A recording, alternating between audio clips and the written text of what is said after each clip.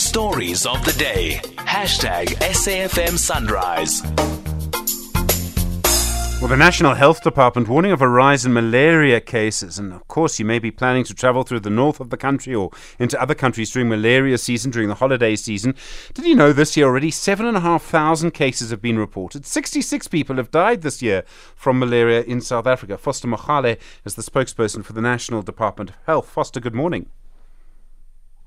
Good morning to you, Stephen, and good morning to your listeners, and thanks for this opportunity. Malaria is such a serious disease. Why are we still seeing so many cases?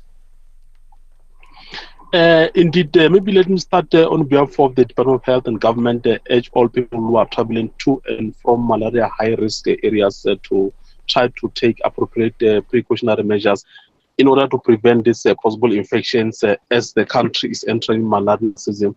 But out of the numbers that we just indicated, so far we've recorded about 7,400 cases between January and October.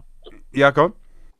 Yes. Yeah, but only 17% of this total number of cases that we've recorded were locally acquired, meaning that about 83 of the rest of the cases were imported cases, meaning that people, they got infected while they were out of the country, especially in the neighboring countries, Mozambique, Zimbabwe, and the other local countries, based on their travel history. I mean, isn't one of the problems that you get a fever, a bad fever, you think it's just bad flu, and people don't go to the doctor, they don't go to the hospital early enough? That's a huge problem, isn't it?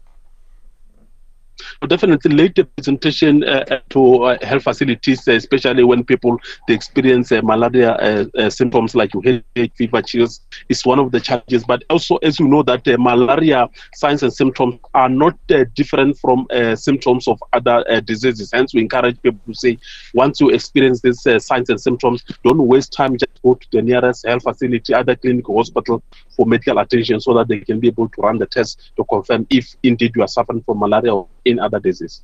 Malaria has claimed so many people from us over the years. There are a lot of scientific efforts to get rid of it.